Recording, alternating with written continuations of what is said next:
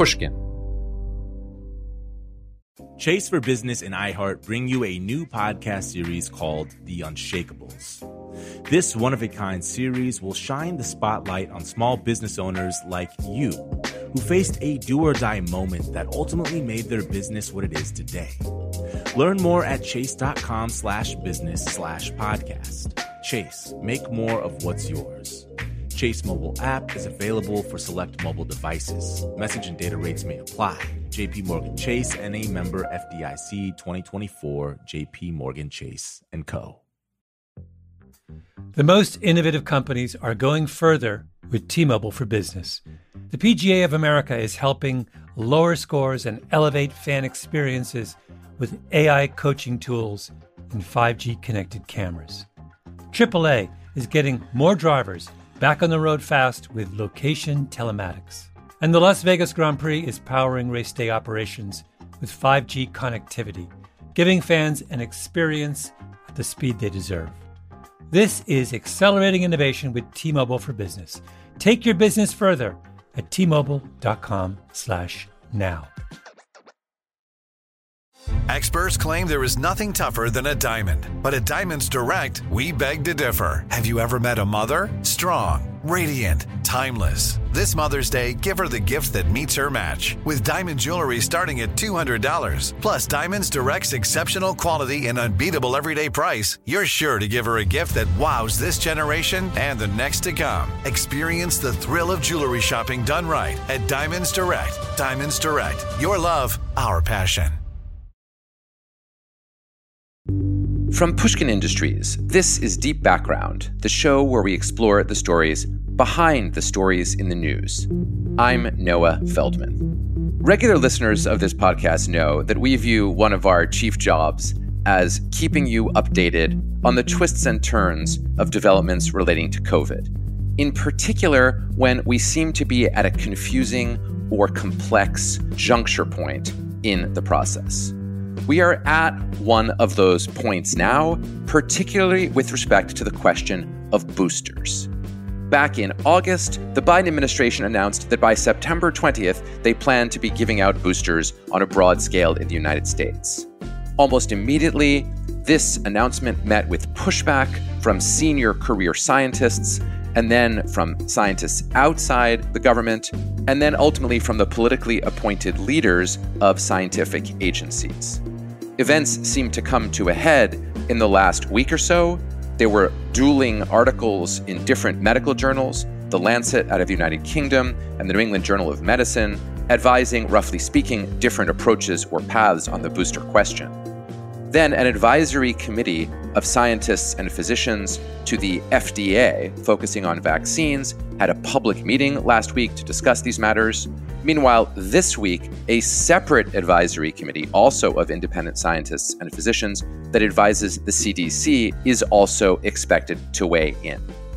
The upshot is a lot of confusion, certainly for me, but I think also for many people who, like me, have been trying to figure out what's going on. To help us walk through this confusion and give us some clear understanding of the process and of the opinions, we're turning today to Dr. Genevieve Cantor, who is a research assistant professor at the Perelman School of Medicine at the University of Pennsylvania.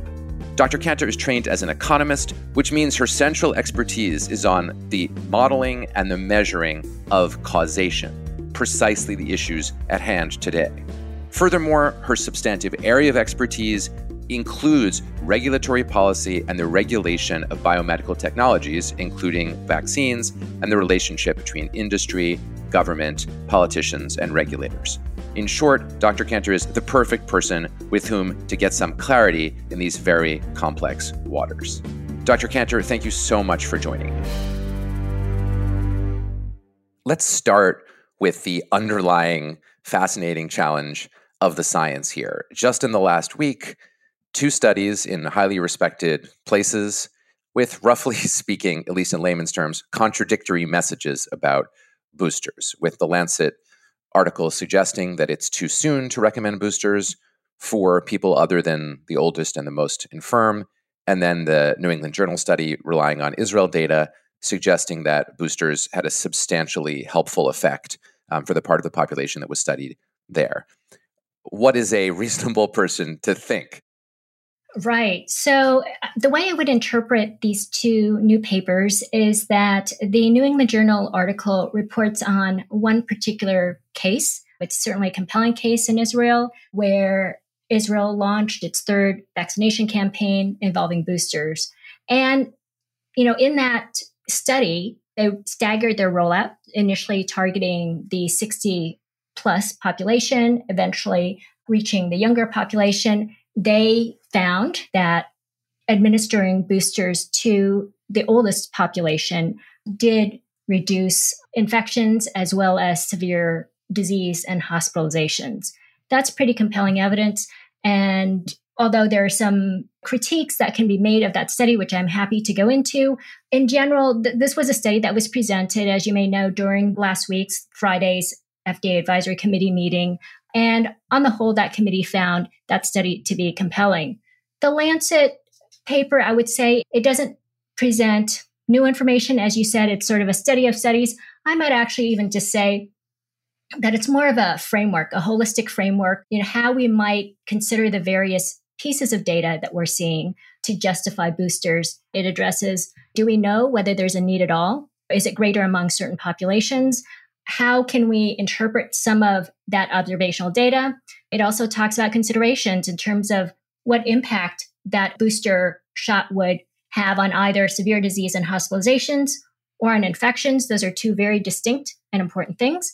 So I would consider that less a summary of the existing knowledge, but more of here are the considerations we need to take into account. And perhaps there are also some political purposes behind that article, which I'm happy to also get into. Well, we need to talk about the political purposes. But again, I'm trying to the extent we can, and it's always hard here, and that's one of the reasons this topic is so fascinating, to differentiate the policy, the regulatory component, and the scientific component. And they're intertwined. In my reading of The Lancet, it sounded to me as though they were making a pretty substantive policy point.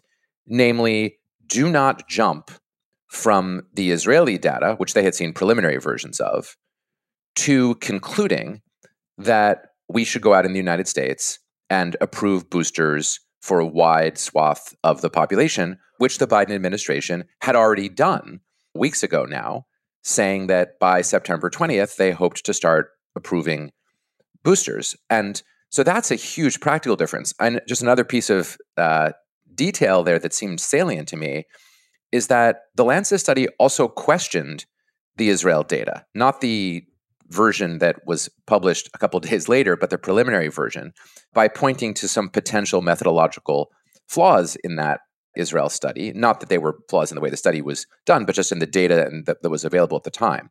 Namely, that it was a relatively short period of time that was being studied after vaccination. And the fact that they bothered to do that in the Lancet study sent to me the message that this is really about two approaches to boosters.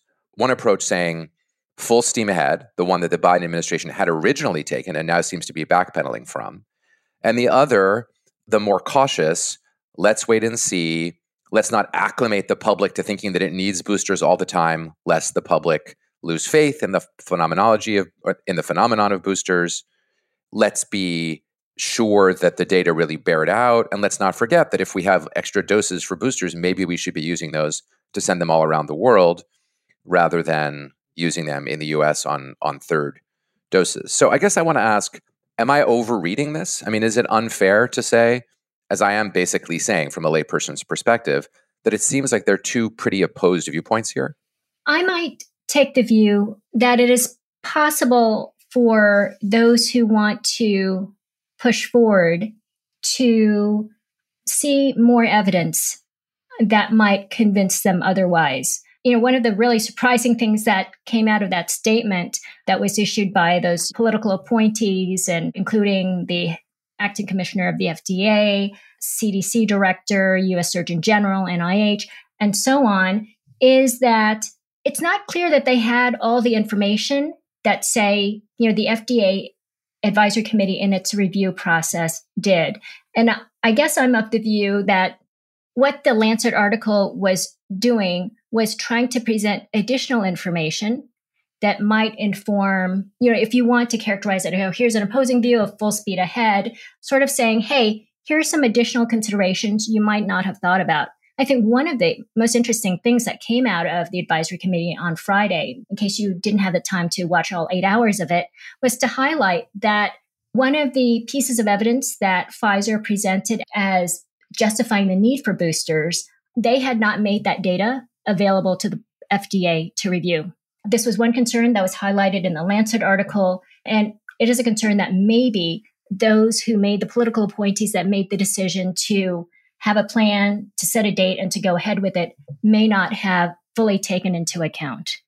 That was very helpful. I think it would be helpful for me, and possibly for listeners too, to march through for a moment all of the different actors who have been involved in this. Because in preparation for our conversation, I made myself a little chart, and I was myself kind of mind blown by just how many actors are involved right now. So let's take a half step back. First of all, you've got the White House, which has the authority to say what it plans to do, but not in every case the full authority to order the FDA or the CDC to do certain things, because there's a complex regulatory procedure, a law, that they would have to follow. So when they say they're going to do something, what they mean is, we hope this will happen, not we can order even our political appointees at the FDA to approve things. If it were otherwise, then Donald Trump, could have ordered and probably would have ordered the FDA and the CDC to do all sorts of things independent of the science. So there's the White House. Then there's the FDA, which is in charge of formal approvals of new vaccines or new uses for vaccines, and is also authorized to issue emergency use authorizations. Then there are career scientists, as opposed to political appointees, within the FDA and the Centers for Disease Control. And then, last but not least, there is an advisory committee on vaccines that advises the FDA that's made up of outside physicians and scientists. And in the last week, it seems like all of these actors have been doing things, right? There was this meeting of the FDA advisory committee, that's the committee of outsiders, but then there was a public statement from a whole bunch of political appointees that itself seemed to push a little bit against the Biden administration. And then the Biden administration itself, through a spokesperson, said, we were always planning to follow the science and we will continue to follow the science. But they, of course, had been criticized for being out ahead of the science on these things. So I guess let me start by asking, have I left out any important actors here? And since you study this process for a living, how do you think about the different actors here and their different roles? Because this is one of those instances where the distribution of political authority and regulatory authority has huge practical implications for us on a day-to-day basis. It's going to determine whether we're going to, get shots in our arms or not, and who's going to get them. To add more fun to the mix, I would actually add two other entities that are parallel to what you mentioned with the FDA. So the CDC, because we're talking about infectious diseases and vaccines in particular, as well as its advisory committee, the ACIP, which is the Advisory Committee on Immunization Practices. So yes, so they're all interacting. I have the feeling in China, where they've vaccinated 1 billion people, they don't have 6 different entities pushing against each other. That's right. They either don't or they do, but it's all behind the scenes. And then they issue a single statement that everyone, nods and agrees. In this case, and I think it is an unusual case of the interaction between the FDA and the CDC, because of the particular condition, which is infectious, and secondly, because of vaccines being the issue here as opposed to therapeutics, where then FDA would have full authorization for the regulation. And actually, one entity we've also forgotten are the drug companies or the manufacturers themselves issuing these vaccines. Mm-hmm. So, boy, in terms of summarizing how they all fit together, we have a vaccine manufacturer, in this case, Pfizer. They have a product, a vaccine that's been approved. And so they submitted that application to the FDA. The FDA can make a decision on that application with or without the advisory committee consultation. In this case, they've chosen to do that. And in general, that's considered a good thing. It's generally more transparent, probably perceived correctly as being less political, because these are outside experts. They're independent, and they can give the recommendation to the FDA. So I would say that's one part of this process that's a little unusual as well. The FDA doesn't always send applications to the advisory committee. In fact, our study, which covered about 20 years of vaccine licensure history, showed that about half of all new vaccine applications are actually sent to the advisory committee. But Steve Hahn, when he was commissioner, made a commitment to say everything involving COVID would go to the advisory committee. So that's been a big and I think helpful change. So what happened last week? The advisory committee for the FDA met. They gave their recommendations, which I'm sure we'll go into. The FDA then has to make a decision based on the recommendations of the advisory committee. Most of the time, 75% of the time, they do follow those recommendations, but sometimes, significantly, they do not. They issue that recommendation for the conditions under which the vaccine is able to be administered and Pfizer can market that product. After that, the advisory committee to the CDC, which is ACIP, convenes, uses its own information, which includes what the FDA saw, but also actually includes other types of data, issues its recommendation, and then the CDC can decide to follow it or not. Whatever the CDC decides is generally considered vaccine policy for this particular vaccine. After that, then the White House comes in, and to the extent that they can execute a plan for distribution, help the states to do so, that's where their authority lies. So the statement was highly, highly unusual. The statement they issued in August about, we have a plan, and by the way, we're going to execute it September 20th. Before the White House statement. Yes, yeah. The White House statement. That's right. And we have a plan. We're going to execute it on September 20th before the FDA advisory committee has reviewed it, before the FDA has made its decision, before the CDC advisory committee has reviewed it, before the CDC has made its recommendation. That's highly unusual. And yes, so that is an anomaly, in the typical process. That was wildly helpful. I feel like I know a lot more than when I started. Before we turn to the advisory committee's opinion, I actually now have to pause to ask you, is this process a good process? I mean, that is to say, it may be a great process under ordinary circumstances where time is not of the essence. Where time is of the essence, is this very elaborate, complex, multi-step process really value-adding? Or is it primarily just about protecting us from an administration, whether Biden's or Trump's, that just says, this is what we're doing and here's how we're doing it, without listening to the scientists? I do believe that process is important, and that this particular process, which respects external expert independent advice through the formal process of advisory committees, is almost indispensable, especially under these circumstances where public trust is important. Can I just pause there for 1 second, Jenny? Because I totally agree. The contradictory messages, or let's call them, to be more polite, messages in tension with each other, even though, as I just explained, I think they're contradictory, I think those are undercutting public trust. I think if you want public trust, you want the leading regulatory authorities and the scientists to speak publicly, to the extent possible, with one voice. It takes a very sophisticated public to say, well, there's real disagreement among epidemiologists and statisticians and scientists, and therefore I really trust this process because they're disagreeing with each other right in the public eye. I mean, hard to imagine that in real life, very many actual people have such a worldly, sophisticated conception of the value of this kind of disagreement. So the alternative that you're proposing is? Well, do it behind closed doors, have the input, have a more streamlined process, or at least under emergency conditions, have a more streamlined process, so that what the public hears is the U.S. government is recommending boosters, or the U.S. government is not recommending boosters. I'm not recommending that. I'm raising that as an alternative. And you yourself mentioned that, in the Chinese system, there, of course, is internal disagreement, but it's mostly behind closed doors. But then the government does speak with a single voice.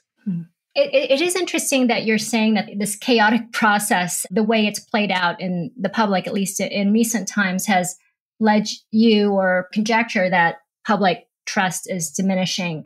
My read of the issue is that really the tension is between the White House and its political or partisan motives versus the scientists, FDA, CDC, NIH, and so on. And so I read the Lancet article as saying, especially since it was written by two career scientists who are resigning, as sort of a signal saying, we had thought that this political risk that we experienced in the previous administration was over, and perhaps in its extreme form it is.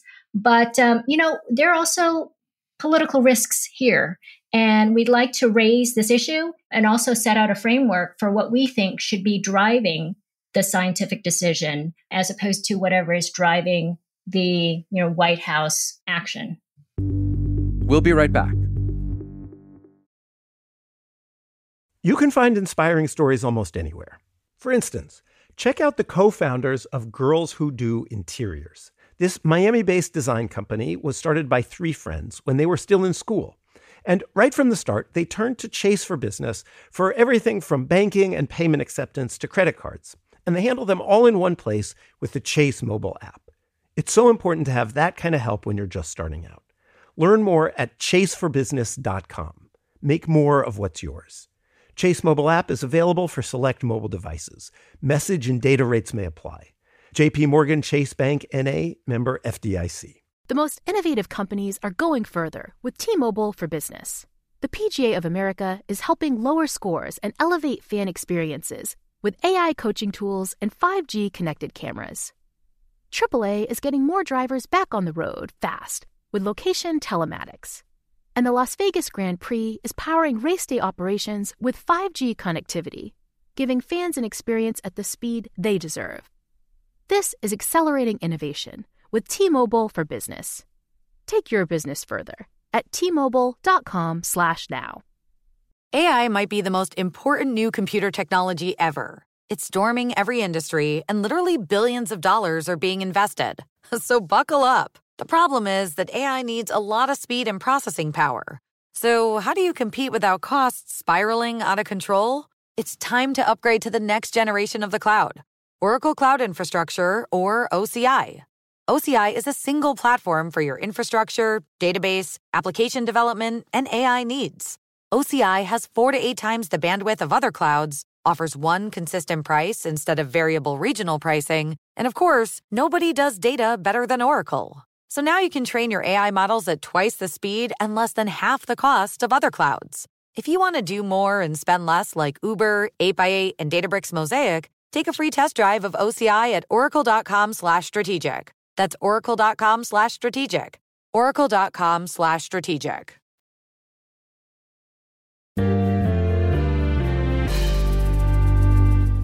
So now you've offered a kind of master interpretation of what's going on here for me and for listeners. So let me say it back to you and to make sure that I'm hearing what you're saying correctly. What I think I hear you saying is, actually, although there are lots of different actors here, what really matters is there are two voices. There's the White House, which is elected politicians and the people who work for them, who said in August, we're going to get boosters out there on September 20th because we've heard some early reports from Israel that seem like boosters are a good idea. So we're doing it. They wanted to get out ahead of it. And then fairly univocally, fairly with one voice, the senior scientists within the government and the senior scientists outside the government who advise the government are saying in response, whoa, not the right move. Don't do it right away. Maybe only do it for the oldest and potentially sickest people. We're going to have to follow a process here. And that's the way these things should be done. And as you're adding, we thought we had to have deal with this kind of thing from the Trump people. We never imagined we'd have to deal with it from the Biden people. And in that context, this Lancet article, which, as you point out, was written by two senior career scientists who announced just before the article came out that they would be, quote unquote, retiring, which effectively means resigning, was a kind of way of saying to the White House, we can't work with you guys. You know, we're willing to go down with the ship in order to stand up for the processes of science. And if that's the interpretation that you're saying, that's very clarifying. It's also reassuring. It basically suggests, that is to say, at least it's reassuring if you trust the scientists, that the scientists are saying slow down and they will probably win. I mean, we can talk about that in a moment too, but it seems like they will probably win since the public statement by the advisory body to the FDA did seem very much to be in line with the Lancet article written by, among others, these two senior career scientists? It is my hope that the scientific process will work itself out. And it's even more compelling that these external career scientists, Maren Gruber and Phil Krause, were at the FDA meeting, the advisory committee meeting. Tell us what they said. Tell us what they said. Sure. Yeah. There are two aspects of the booster decision. One is to establish the claim that the protection from the initial series of 2 doses is diminishing.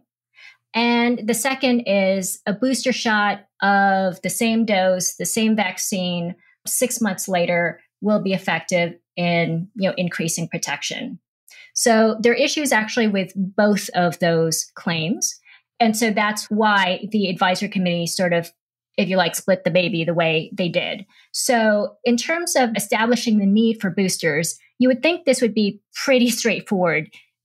The measures that we are most interested in is the protection from severe disease and hospitalization and death diminishing over time.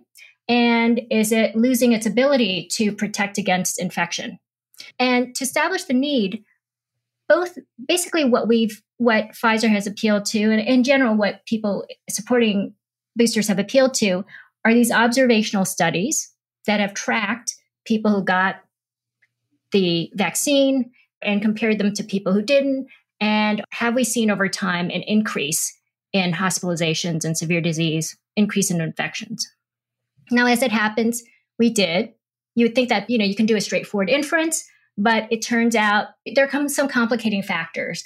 The two big complicating factors are, one, at the same time that you're seeing increase in hospitalizations and cases, you're also seeing the emergence of the Delta variant. So, are we seeing these increase in hospitalizations because of the Delta variant, where the vaccine may not be as effective, or because the protection conferred by the vaccine is waning?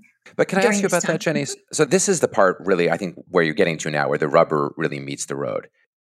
There is this data that suggests inferentially that even against Delta, you get reduced hospitalizations and reduced severity of illness, at least in the older population, by adding the booster. So even though I hear you when you say that it might be Delta that's doing it, I would have thought that it wouldn't, and that sounds plausible, I would have thought that that wouldn't matter if we know that even under conditions of Delta, we get some reduction. So what's wrong with that straightforward inference? Why is it such an implausible inference to say, look, we've got this, it's only one study, but it's a relatively powerful study with highly statistically significant results. And if we know from that study that there were substantial reductions in hospitalization and severe illness in that older population, why wouldn't we just make the inference, even knowing that the inference isn't absolutely perfect and that there could be some confounding elements and that Delta may play a role? Why does that matter if the efficacy seems to be improved even against Delta? Mm-hmm. This is a great, great point. We can make that inference. And the question is, for whom can we make that inference? Is it for the older population where the evidence seems strongest? There does seem to be a lot of evidence for the older population, 75 plus, 60 plus, that it is protective against both non-Delta and Delta variants. There are two additional factors here. One is, if we want to extend it to the 16 to 65, there the evidence is less clear in terms of the actual effect. The second thing, and this is where we get into the scientific weeds on this, is when you get a vaccine, there are two immune responses that are elicited. One is more of a short-term immune response that's mediated by antibodies. And then there may also be, and one hopes there is, a longer-term immune response, which is cell-mediated. So not antibody-mediated, but cellular-mediated. That tends to be later on. It takes a while for these cells to get going and to be generated, but it is much, much more durable. Now, when we see the evidence presented by Pfizer, which is actually depended a lot on this huge Kaiser population that they tracked, as well as their clinical trial, which focused only on antibodies, not on the memory cells, which are more of a measure of the enduring protection, they saw antibodies declining. Now, this is not at all surprising. After, a month or so, your antibodies will decline, but it does not mean that the protection has actually decreased, because at the same time, your cellular immunity is ramping up. And so that was also one of the issues is, okay, the antibodies are declining, but that may not be what we really care about. We care about durable immunity, which is mediated by cells. Pfizer did not present that information. The other reason cellular immunity is important is that also varies, going back to the original question, to whom can we make these inferences about protection? And so it is entirely possible that we saw the booster response, and that's based on antibody measures. We saw that, and that antibody response is helpful in populations that don't have a particularly strong cellular response. And those particular populations are the immunocompromised. And that was the reason the FDA approved the use of the booster for immunocompromised, last month. And also cellular immunity may be weakened in the elderly, as well as those at risk of severe disease, those who have comorbid conditions, those who are obese, and so on. So that's really the justification. And so, I think the median, at least the latest version of the study, had a median follow-up time of about 2.5 months. So is it fair to say then that if that data, that 2.5-month data, were extended to, say, 4 months or 5 months, are we then going to see all of these scientists who were saying, slow down, are they just going to say, okay, we asked you to slow down, now you slowed down, we're happy you slowed down, now the data extrapolates, now go ahead and approve boosters for, 25 and up, 35 and up, 40 and up? Is that really what's going on here? I mean, is this really just a question of speed? Because there doesn't seem like there's any data actively suggesting that it would be a bad idea to get the boosters. It's just that it seems like the scientists are saying, don't jump to the conclusion before we fully work through everything. So fair enough, I get the point. But in the future, if this data extrapolates, are we then going to have boosters as standard? So I would say no. I mean, on the one hand, that is a sentiment that is expressed, that we just need more information. It's actually too premature to make a decision. I would say there are a couple of additional considerations. So one is, this is still the 60 plus population. We would have to keep an eye on the younger population. And there, the reason the age changes the calculus is that the older you are, the more benefit from protection against severe disease that you get from the vaccine. The younger you are, you're likely to have something mild, asymptomatic. But the vaccine, you may be at increased risk. And we saw this with, young males, increased risk of myocarditis. So that risk benefit calculation changes for the young population. So it's not simply an extension.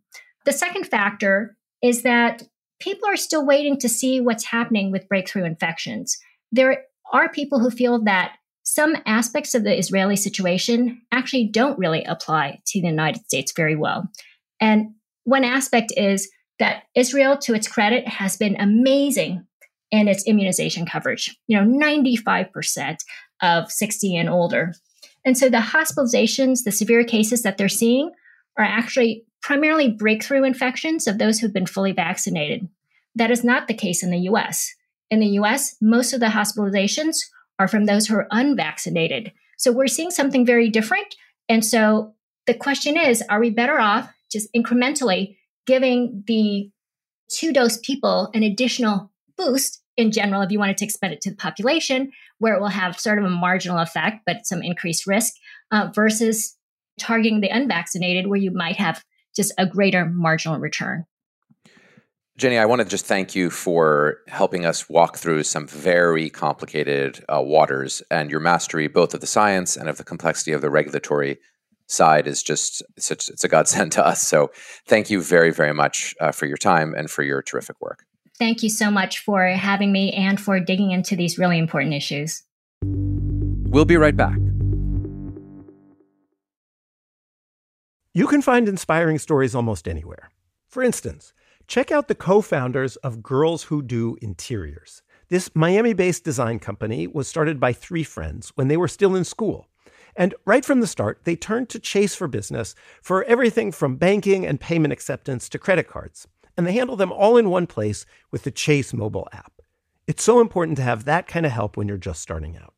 Learn more at chaseforbusiness.com. Make more of what's yours. Chase mobile app is available for select mobile devices. Message and data rates may apply. JP Morgan Chase Bank N.A., member FDIC. The most innovative companies are going further with T-Mobile for Business. The PGA of America is helping lower scores and elevate fan experiences with AI coaching tools and 5G connected cameras. AAA is getting more drivers back on the road fast with location telematics. And the Las Vegas Grand Prix is powering race day operations with 5G connectivity, giving fans an experience at the speed they deserve. This is accelerating innovation with T-Mobile for Business. Take your business further at T-Mobile.com/now. Hey guys, it is Ryan. I'm not sure if you know this about me, but I'm a bit of a fun fanatic when I can. I like to work, but I like fun too. It's a thing. And now the truth is out there. I can tell you about my favorite place to have fun. Chumba Casino. They have hundreds of social casino style games to choose from with new games released each week. You can play for free anytime, anywhere. And each day brings a new chance to collect daily bonuses. So join me in the fun. Sign up now at ChumbaCasino.com. No purchase necessary. VGW Group. Void where prohibited by law. See terms and conditions. 18+.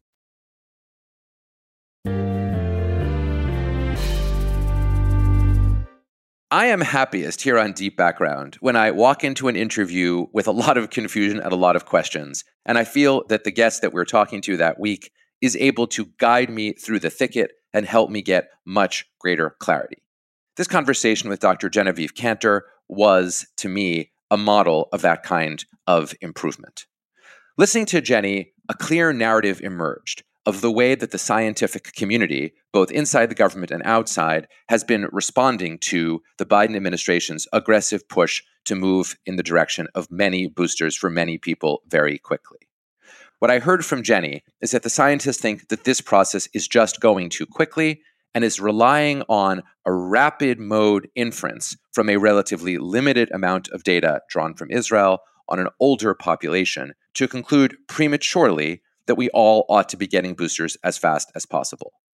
It's not only that the scientists think that the Biden administration moved too fast, it's also that they were frustrated that this administration, which pledges to follow the science, was actually out ahead of the science, substantially ahead of the science. As a consequence, the scientists are pushing for a slowdown, for the gathering of more information, and for the gathering of more data.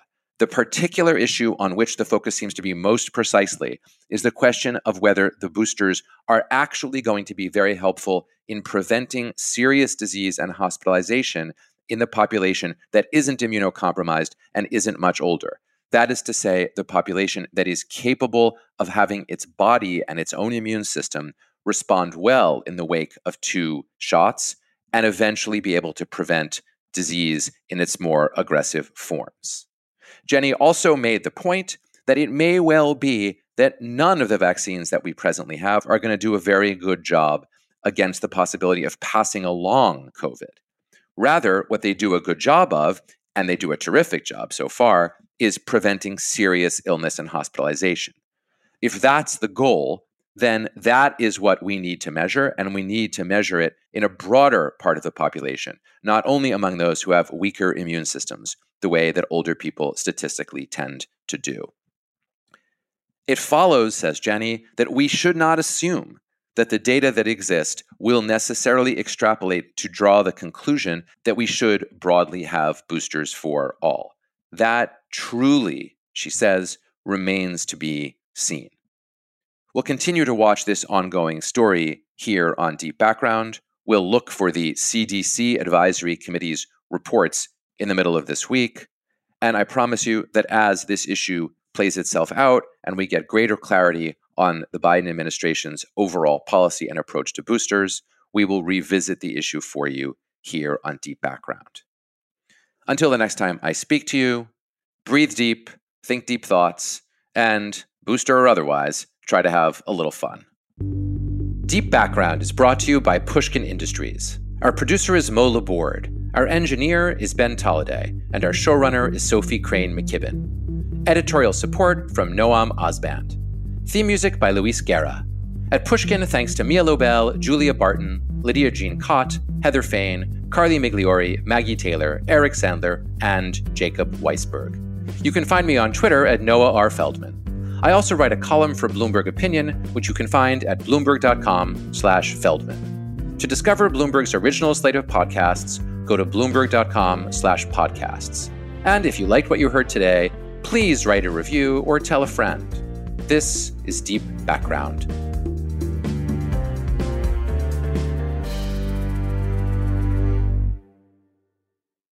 The tradition of breaking tradition continues with the return of the Unconventional Awards from T-Mobile for Business at Mobile World Congress. This is an event that celebrates innovators whose bold actions took their industries to new places. If that sounds like you and you're a T-Mobile for Business customer, enter today.